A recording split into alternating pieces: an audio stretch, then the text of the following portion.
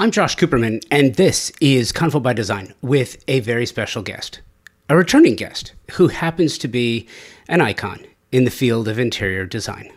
This is Martyn Lawrence Bullard.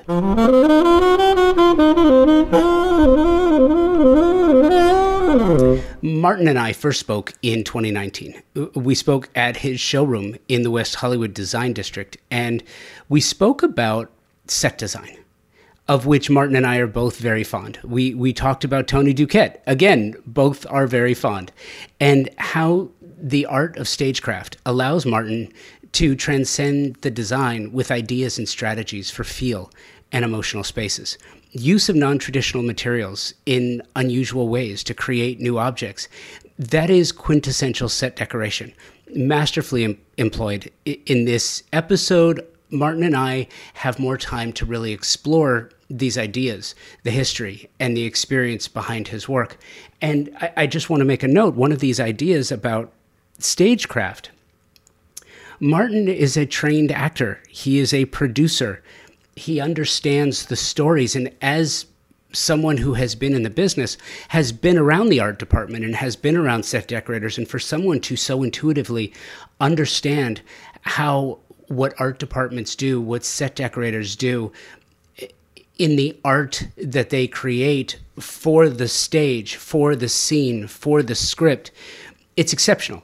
And because he understands the story, he understands the emotion. Once you understand those things, you can craft anything out of any kind of material. And if you're talented, as Martyn is, you can add it to design that really transcends what is available elsewhere. And that's one of the true superpowers of this particular remarkable designer. We recorded this conversation live from the brand new Soho home, the studio on Melrose Boulevard in West Hollywood. They're actually Martyn's showroom neighbor in an iconic space, serving formerly as the Rose Tarlow showroom. It's amazing. The lighting was amazing. The space was amazing. It's hard for me to describe, but the setting just enhanced our chat. And I'm so thankful that they served as the set for this conversation, as well as the fact that they hosted the Convo by Design 10th anniversary party, which was really special. And I'm very, very appreciative. So anyway, it's an exquisite space that made for the perfect setting for our chat. Enjoy this edition of the Showroom, one-on-one with Martyn Lawrence Bullard, and we'll get to that right after this. I am incredibly proud of Convo by Design in year 10, and I'm equally proud of my partnership with Thermosol. They've been presenting partners of Convo by Design for 3 years now, and there is a certain amount of pride that comes with saying that the show is presented by the company that is the best in the world at what they do. Thermosol engineers the most exceptional smart shower products and steam shower systems worldwide for a few reasons. They were the first company to design, patent the technology here in the U.S. dating back to 1958. Thermosol, a U.S. brand, a U.S. manufacturer in Round Rock, Texas, employs an engineering team that designs, tests, and continuously refines the product. Their quality control team tests every single steam generator before it departs the factory. Who else does that? Nobody.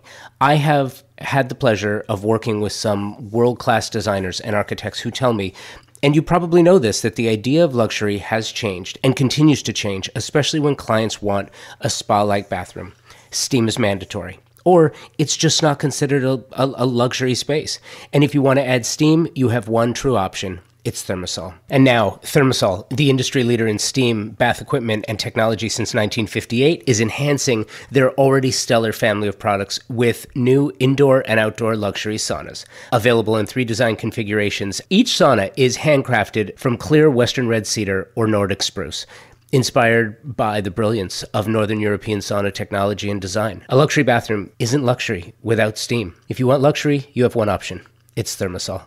Check them out at thermosol.com and at Thermosol on the socials. It's funny, too, because I do love that idea of, so what are we talking about? And it's like, you know what, Martyn? I have been so excited to get back together with you and talk to you. The last time that you and I spoke, A few things have happened since then. The last time you and I spoke was 2019. Which is absolutely insane. Isn't that bananas? How is it 2019? I don't even know where that time has gone. I know. It's really weird. And I've seen a bunch of people this week, and it's like, when was the last time I saw you? Oh, it's been like 3 years since we've seen each other in person. It just, time is a construct that I don't understand. COVID sort of confused all of us. Yeah. You know, those 2 years of being at home or whatever was going on, it's a blur now. It's a blur. Yeah, but it's interesting because I was remembering our conversation that we had. We're right next door to your gorgeous showroom on Melrose. And the last conversation we had, you had decorated your window for Legends. Oh, okay. And the theme that year was icons. And you selected Tony Duquette. Oh, yeah. Okay, yeah, that's right. Yes. And one of the things that has still stuck with me all these years later is you created a chandelier with a baluster for the center of the chandelier, and you crafted it for that particular window. That's right, and, yeah. And you were explaining to me the idea of how Duquette as set decorator informed Duquette as designer. Totally. And one of the things that I love about you, that I love about your work, is there is show business, there is glamour, there is style, there is story in everything that you do. And that's one of the things that has stuck with me, that baluster, that chandelier with a baluster, because it looked ornate, it looked expensive, it looked amazing. Tell me about the background in show business, your background in show business, because it's deep and it's rich, and I imagine that it informs what you do every day. Yeah, 100%. I mean, I think, well, first and foremost, the Duquette thing and that chandelier was an ode to him because he was a major glue gunner, meaning he would find, any old thing that he loved the look of, and then he'd sort of glue it to a bunch of other things he loved the look of and somehow make these extraordinary creations.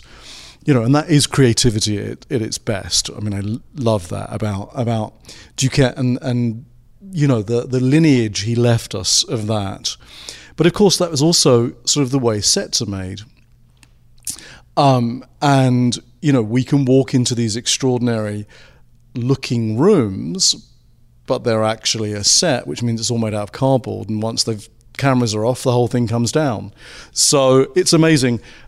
I love set design, and I feel like one of the things for me, having been a trained actor originally, going towards your question, I fell in love with the idea of acting because I loved the sets, the costumes, the lighting, the glamour.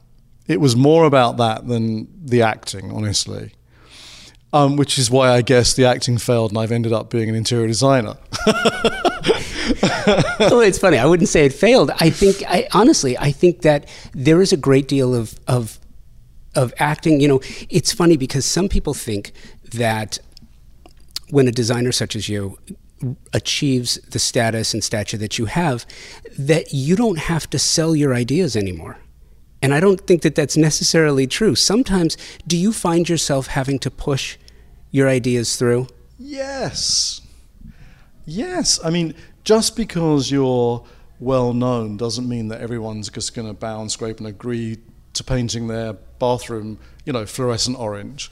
No, what we do is we help people make their dreams come true. We create fantasy. Going back to the acting, we create fantasy. We create magic for people, but fantasies have to start in your own head. And so everybody's got an idea really of the way they want to live, how they want to feel, what they want to be surrounded with. And so, I like my interior design jobs to be hand in hand with the client, to be a partnership. So I want to get to know them. I want to understand what they want, what they love, what they need, what they think they want. And then I give them a little bit of what I want mixed with what they want, which ends up being, they think, what they always wanted in the first place. That's like a mathematical equation. Like that is so difficult to try to factor in. But it's interesting too, because as we factor that in, so things that have changed since you and I spoke as well. This, isn't it extraordinary that something happened that affected everybody, not just the rich, not just the poor, not just, LA, New York, Japan, China, affected everybody.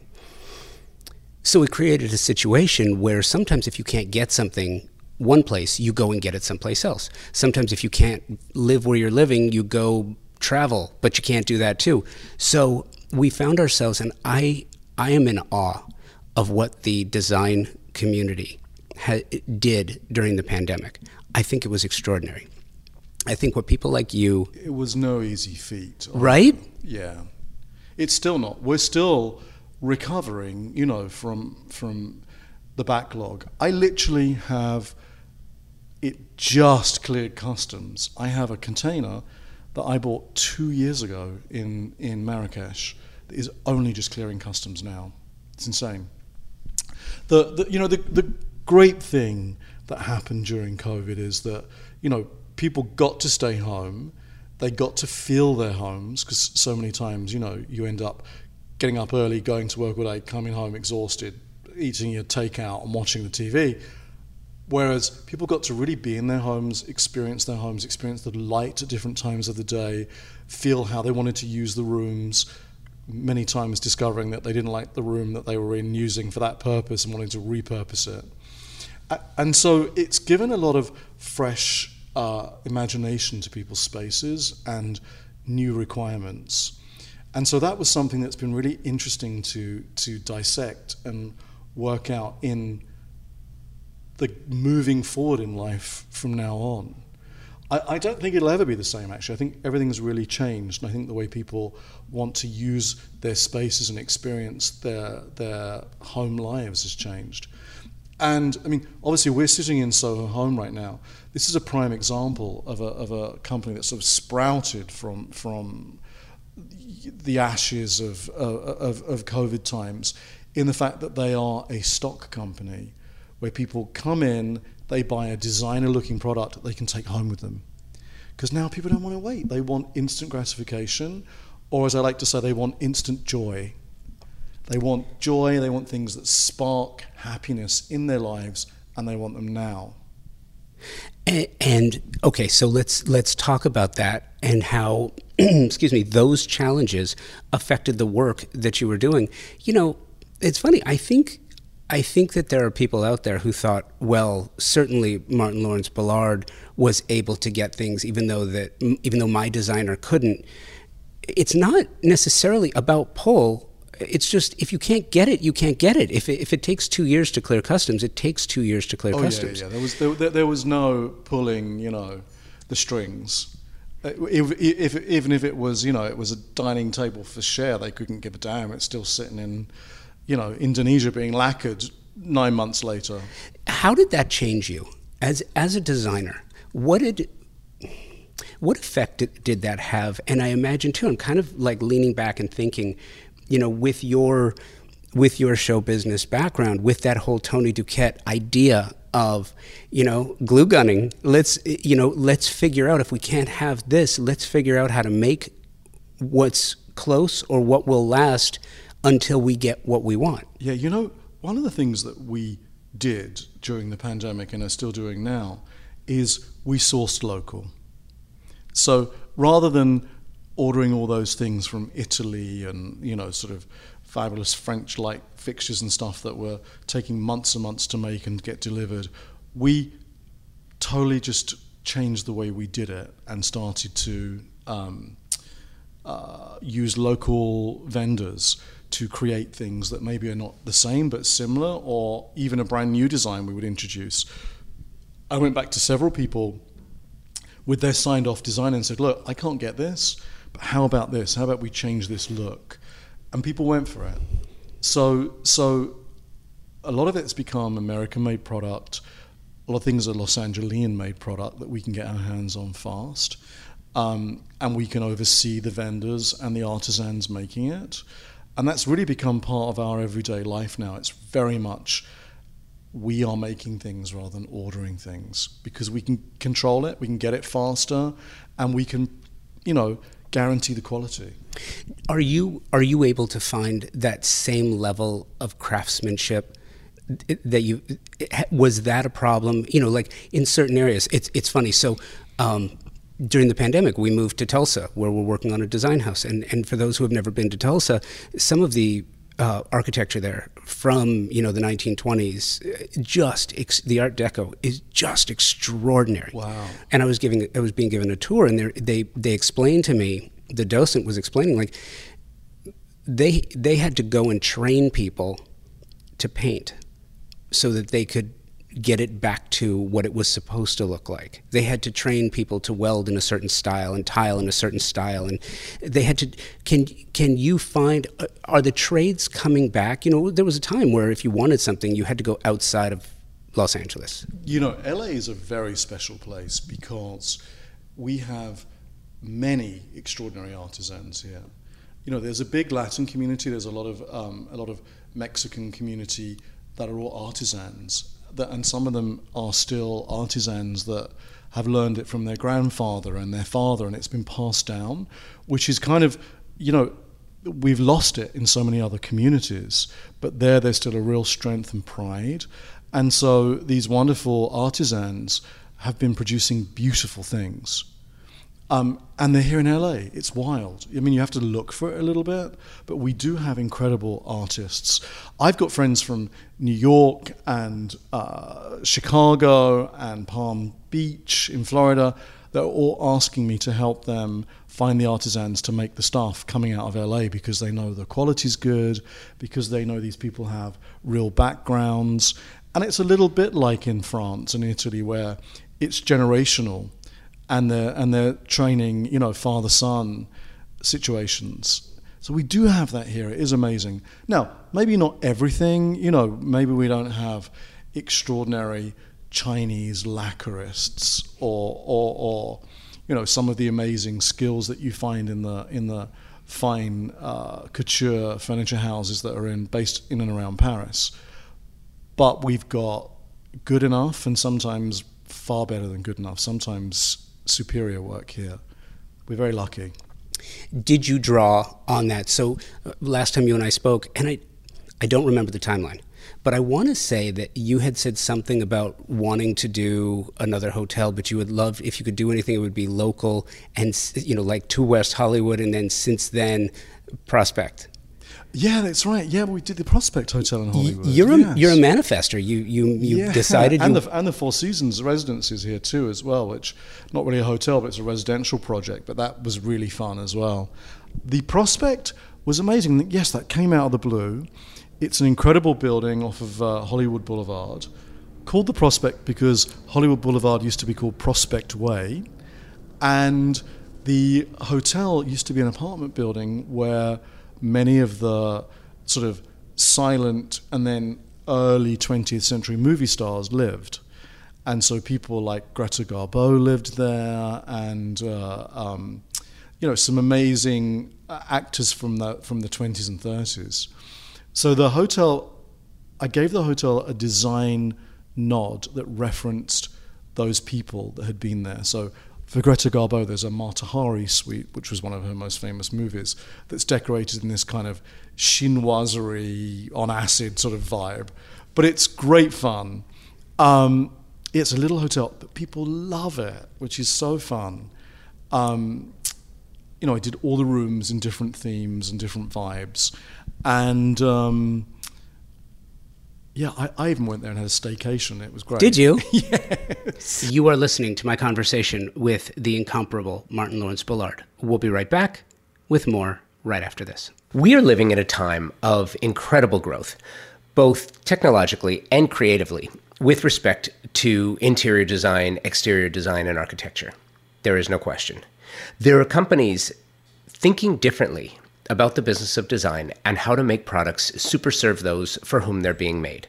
One of those companies, and one of my favorites, is Moya Living. designer and fabricators of some of the most stunningly beautiful, incredibly durable, and highly functional kitchen, bath, and outdoor kitchen cabinetry on the market today. Powder-coated steel with stunning lines, vibrant colors to fit any design style or aesthetic. A history of designing cabinetry for the scientific community, so you know it's been tested in some of the truly the most harsh conditions available. Moya O'Neill is the CEO and founder of Moya Living. She's the inspiration behind the design.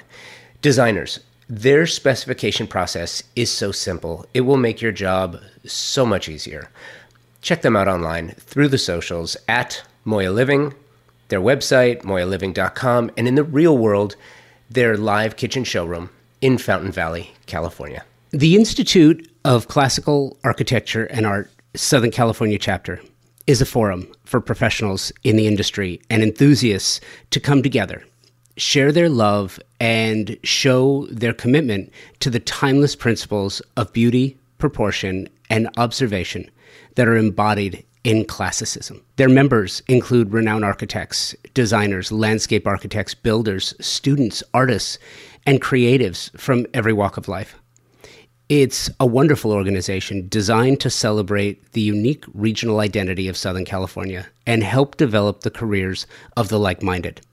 If you're interested in joining or would like to learn more about sponsorship and support for the ICAA Southern California chapter, please email me, convobydesign@outlook.com. When you do a hotel, do you sort of draw back to that set decorator mentality? Because, you know, one of the things I love, and I think we talked about this, is the idea of set decorators. Like, it's a special thing. They're not designing for a person, they're designing for a page, which means that in your mind, you're crafting the client. You know, the writer, they didn't craft the people, they crafted the story. The director, the actors, they're looking to you, you know, if you're a set decorator, to define what that space looks like. When you do a hotel, you know, hospitality is that you're trying to create a certain experience. It's almost like you're creating a show around the people that you expect would go and enjoy your work. Yeah, except, you know, a hotel is a stage that the guests need to be the stars of. So you have to create a backdrop that people find fantastical, that they find amusing, that they find sexy, but they also find themselves starring in it. And that is why creating a hotel is like producing a movie. It really is. And you have the experience as a producer. I imagine is it that laborious? You know, everything can be laborious at times, but it's really much more fun. I mean, I love doing hotels because you do get to create this sort of fantasy. Like in the Prospect, the Matahari Suite, you know, I had so much fun thinking about, you know, that movie where Greta Garbo, who was this sort of exotic beauty, was creating this character of a spy, this gorgeous sort of wild-looking spy, and where would she have slept, and what was this room, this sort of chinoiserie experience of the whole Matahari outfits that these great Adrian design outfits that she wore in the movie. So we did research for all of these rooms and created all these elements in my own sort of mad vision of them. And so, yes, it is a real production, but it was great fun. It was great fun to do it. When you design, do you ever put in any Easter eggs? Do you put in any things in the work that are not really intended for anyone else, but just so that you know Easter it's eggs? Yeah. I've put a Fabergé egg in one of my projects. I'm not sure about Easter eggs. Do you ever hide anything in the design just that you know it's there? Oh my God, yes. I mean, that's the fun thing that you can do. I have a lot of clients that I've done 3 or 4 different projects for along the way. Long-term clients and people that you get to really know. And so when you do that, you want to do something that's special and unexpected for them in each new project. So there's always another exciting element in it. Lately, we've taken to doing embroidering sayings or their favorite poems or some sort of wonderful love token that they've shared between themselves and their partner into upholstery, like hidden on the back of a pillow, or sometimes I have things engraved on the cutlery that we deliver. Just these little moments that make things very, very personal, and they don't really expect to see it. And it's, you know, it's something, it doesn't really cost anything to do it. It's just sort of mentally you have to get yourself into the vibe to find out what you think is going to be the right thing. But yes, those are very fun little moments that you can do. It's hard with a first-time client because you don't necessarily know everything about them. But once you get to know people, you really want to come up with something that's a special surprise for them. Post-pandemic, where was the first place you went? Well, I was actually going places during pandemic because even though my offices were closed and everybody was working from home, I was lucky enough to have clients that had helicopters and private planes and things. And so they were picking me up and I was going to job site meetings, you know, like wrapped in plastic head to toe kind of a thing. But so I was bobbing around a little bit. But first big visit was Paris, actually. Yeah, because I had several product launches and I had to go and check on stuff. And so really Paris was the first big trip. I did fly to London twice during COVID for a couple of different reasons. I mean, honestly, I miss Europe so much because of the inspiration it always gives me.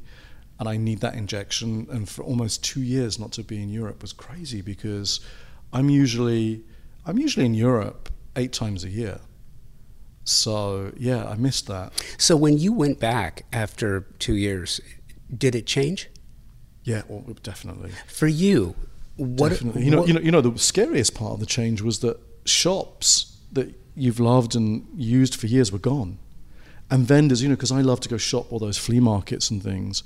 And there were people that had either retired, there were some people that died of COVID, which was horrendous to find out. Yeah, I mean, it was quite shocking. Even sort of going to New York was quite decimated. I mean, there are a bunch of the dealers and the vintage stores and things are just gone. They haven't reopened. So yeah, the landscape is different. It really is. And how do you cope with those changes? How do you professionally? We all get into certain routines and rhythms and things that we do. And then when something is dramatic in how it changes everything, it kind of reorganizes the way we think about what it is that we're doing. We have to rethink about the business. We have to rethink how we want to do what we do. How did it change the way you think about what you do and how you do it? You know, it made us, actually is interesting because, you know, change does make you have to go out and work a little harder. You know, because I'm so used to using my old favorites. And remember, I started out my career in the flea markets in London at 12. And I had people that I'd still been working with for 40 years actually, that I'd known for all those years that are now gone. And so you have to work a little harder to find replacements, to build those new relationships and to build the trust. Because a lot of what we do, particularly when you're buying vintage and you're buying it maybe from photographs, is about trusting the person that's selling it to you to make sure you're getting something that's good that your clients are going to enjoy. So there's been a real change in that, and we've had to definitely discover new people and work a little harder and make our network bigger, make our net bigger, really. Let's talk about partnerships for a minute, collaborations. You do a masterful job, just absolutely extraordinary with regard to your collaborations and partnerships. And some of the things that you do is, I find that all of the collaborations that you do, they are all in line with your brand. They are all on point. The partners you work with are all on point. They're cohesive and consistent with who your brand is. What is that process like for you? How do you vet potential partners? How do you work with new partners on the lines that you want to collect, and what or the collections that you want to be a part of? And what is that process like for you and your studio? My whole life, I have 17 licenses currently, and my whole licensing ethos was really about, when it first started, when it first kicked off, when I sort of became well known and people wanted to partner in with me, I decided I wanted to start at the very top, because if you start at the top, it's easy to come down and start to create your pyramid effect. But if you start at the bottom, it's very hard to get up. So I started with those sort of iconic companies like doing silver for Christoffel and doing porcelain for Havre and Limoges and crystal for Dome, and legendary companies. And amazing things happen. Like now my name sits on lists next to Jean Cocteau and Picasso. I mean, it's insane. I can't even believe it. It's ridiculous. I shouldn't be there, but that has happened. And so it's an amazing thing. And then I thought, I need to start to allow the design community a little bit more interest. And so that's when I started to do things with companies like Schumacher, my own fabric line, Cole & Son with wallpaper, Perennials with outdoor fabric. So lots of things I created that were really for the design industry, which has been amazing because you get to see what other designers do with your designs, making them their own. It's super inspirational. And now I've really started to do things that are more open to the public.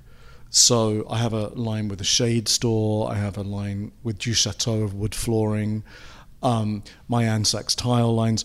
All these things are more available to the general public, and that's also been incredible.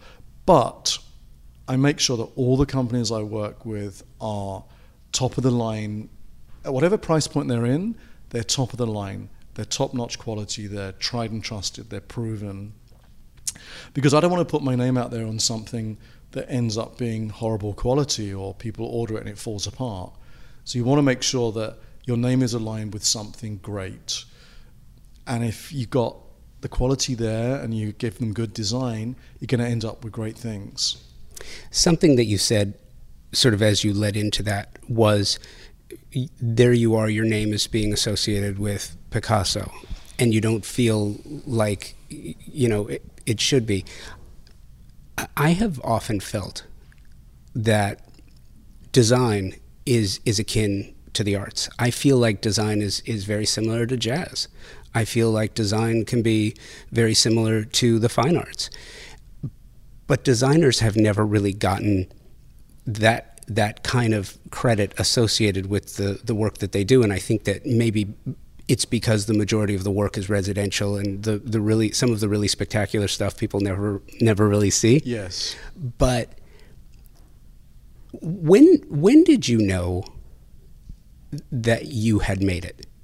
When did you feel like, I'm not faking this till I make it? I've made it. I have arrived, and I know what I'm doing, and I'm comfortable. And whether other people believe that or not, when did you know that you made it? I think my first ever real design job, was with Cheryl Tiegs, with the iconic supermodel, and I didn't know what I was doing back then. It was an unbelievable job that I fell into, and it was a Balinese sort of villa in the hills of Bel Air.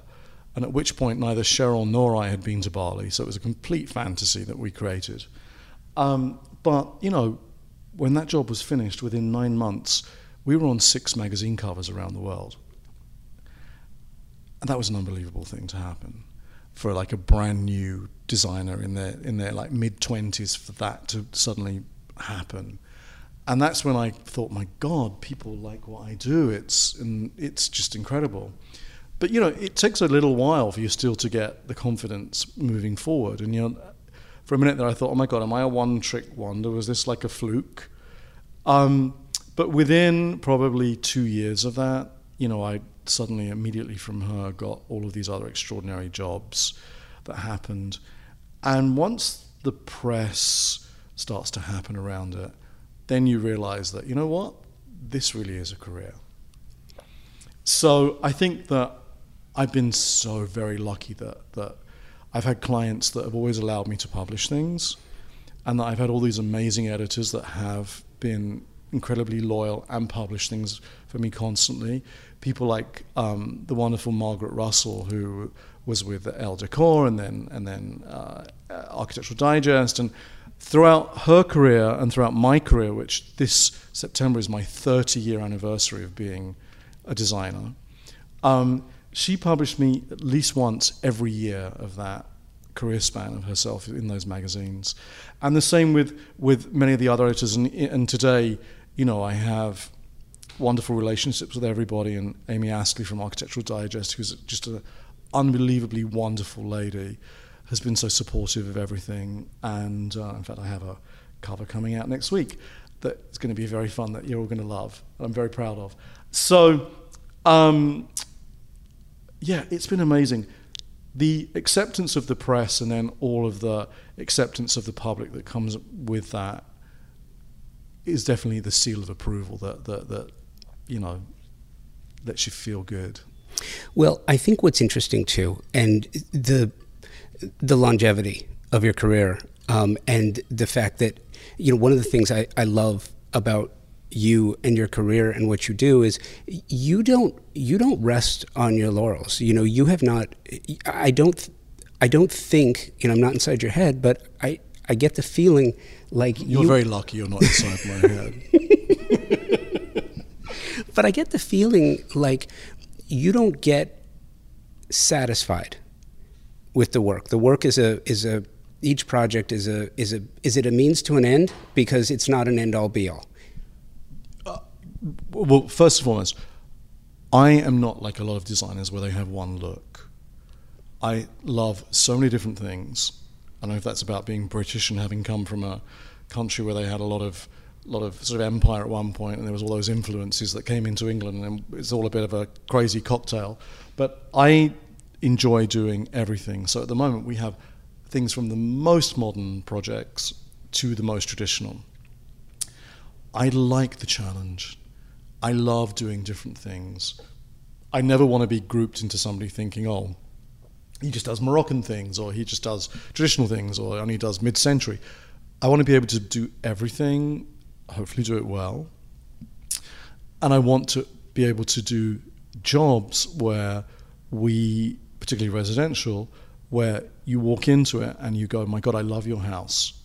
I don't want them to go in and say, oh, this is another Martyn Lawrence Bullard house. I want people to come in and say, I love your house because it's shining with your personality.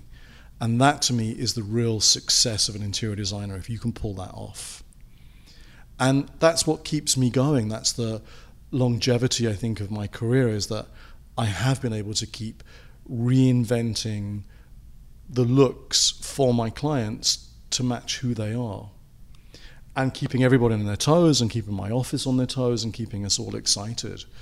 There's nothing worse than just having a cookie cutter look that you just keep stamping out. I would hate that. You know, it's interesting too. At the same time, and I go back to the comparison to music. You know, when you have a band that puts out a first record and it's just a smash, right? Well, the second record, you know, the sophomore edition, sometimes they try to get creative and do something different, and it just crashes and burns. And sometimes, to your point, there is this typecasting of certain design talent, certain designers, and it works for them. They get a look and then they just wash and repeat, right? But there's also sometimes a fear of, like, what if I change this or I change that, will it shock those who like the work that I do? Do you ever think about that? Then you're not a good designer. A good designer believes in themselves in everything that they do. You know what I mean? I think that if you think that you're only good at one look and that's all people are going to follow you for, then you're killing your own creativity. Because a creative should be a chameleon and can you know, grow their butterfly wings and fly in every direction. There's also a lot of bravery that has to take part, because listen, with the advent of social media, anyone with a computer can say ugly things and it never comes back to them, right? The amount of criticism. I feel like prior. Never read your comments. Really? You don't read? You don't. Actually, I do look at comments on Instagram, because 99% of that is wonderful, and you know, my followers are just divine, and I love and enjoy it. But you know, when I first went on television, people said to me, "Don't read the fan mail. Don't read the," you know. And I get it, because sometimes people can be really wicked. Yeah. But who cares? I'm not doing it for them. I'm doing it for me and for everybody else that enjoys it. So you're right. Bravery, believing in yourself, passion, and, you know, just unashamed bravado, I guess, is really the path that I travel anyway. What's next? Wow, what is next? Well, I could list off the next round of jobs, but they're really fun, but that's not necessarily what's really next for me. What's really next for me is, as we get older, you have different goals and different things that you want to do, and I also very much feel like design is something where we can give back to the world a little bit too, because design makes a lot of people feel good. It changes the way that their day starts or ends. And so I do want to start helping people in other ways using design and using the talents and the things that I have learned to help people that are less fortunate than I am. I mean, I think that's really a wonderful thing, to find ways to give back. And we've been sort of trying that along the way, and I hope to do a bit more of that, which is a good thing. But also, on a less heavy note, I want to do more things in more unusual places. I'm talking to somebody about designing an island in Fiji right now. So there's things like that which I find to be wildly exciting, because they're very difficult. It's very difficult to design on an island in the middle of nowhere that takes hours to fly to, that you can't, just have a sofa from Soho Home shipped there next week. So I like those challenges. I think that stuff's really fun and really interesting. And we've got a bit more of that happening these days now we're out of the pandemic scenario, so that's good fun. Yeah, and it feels too like there are opportunities now that may not have really existed in the past. I had done an interview once with a jazz musician who had passed away recently named Wayne Shorter, and he was telling me a story about a conversation he had with Miles Davis, and because he played with him, and Miles said to him, "Do you ever want to play music that doesn't sound like music?" And I thought, wow, that's just an interesting thought coming from someone who is so highly accomplished. And I was trying to figure out what that means.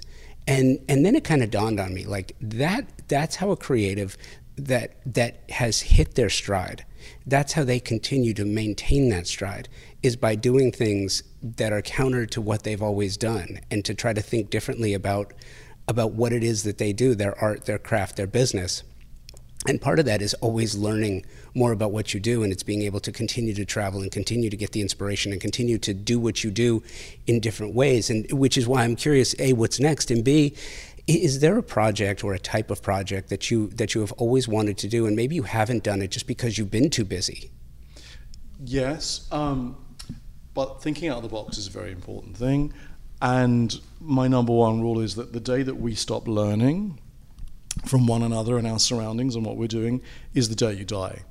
And so people that close themselves off from learning new things is suicide. So I always say to everybody that's around me, to any young students, to everybody, keep your eyes and ears open every second, because you never know what's going to inspire you next. Whether it's a bowl of oranges or a cathedral in Rome or a bunch of tar in the road, there's something in everything that could inspire you. That black tar in the road could be that beautiful, perfect blue-black that you decide you want to stain a table in. So we never know, you know what I mean? What would I really love? I love historic buildings. I love historic restoration. I really enjoy getting stuck in on those projects. They're very rare. They don't usually happen here in America because we don't have that many historic buildings. And so I've been lucky enough to restore a 12th century castle in Italy, and I recently finished an 18th century estate in Ireland, where we scoured literally the world and all the auction houses to bring back 18th century Irish things to Ireland. And so it was an amazing project, a beautiful learning curve in every way, from sitting there drinking whiskey with the Irish to learning how to navigate these crazy auction houses all over the world, in Romania and mad places. But so I love doing more of those things.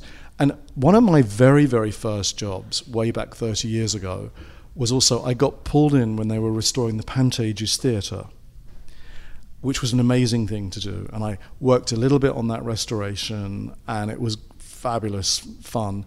And so going back to the whole theatrical element, you know, there are all these incredible old movie theatres and movie houses that they're being slightly reworked these days into new private clubs and all sorts of things. So that would be really fun to do something like that, to get stuck into one of those great, like 20s, like the Egyptian in downtown LA, these great old movie theatres, and get in on the restoration and how to rebirth those amazing sort of Behemoth monsters that people don't really know what to do with anymore. But that would be so fun to do something like that. I love that we have actually just come full circle. and you're manifesting again on this one, and my hope is that you and I can connect again, hopefully sooner than 3 or 4 years, and some of that actually comes to pass, because I would love that. I wish nothing but the best for you. Thank you for doing this. Thank you so much. So lovely to see you. Thank you. Design Hardware's newly remodeled showroom is where you will find a gallery-style space with a thoughtful display of products, purposefully positioned to allow unbridled exploration and discovery. High-end faucets, luxury tile, natural stone, wood floors, and bespoke hardware selections are presented in a holistic manner, strategically arranged to stimulate creativity and transition your vision from the conceptual stage to a fully realized space. Conveniently located, free parking available. Stop by to find your inspiration. Collect samples, get expert advice, and tackle everything on your shopping list all in one place. Visit them online at designhardware.com or in the real world, 6053 West 3rd Street in Los Angeles. Thank you, Martyn, for your time. I love this. I really did. Thank you, Soho Home Studio, for hosting this conversation, as well as our 10th anniversary party. Thank you for listening, downloading, and subscribing to the show. If not already, please make sure you are subscribing to the show so you can find Convo by Design everywhere you find your favorite podcasts. Thank you to my wonderful partners and sponsors, Thermosol, Moy Living, and Design Hardware. Without you, I would not be able to do this, and for that, I thank you. Thanks again for listening. Be well, and until next week, take today first.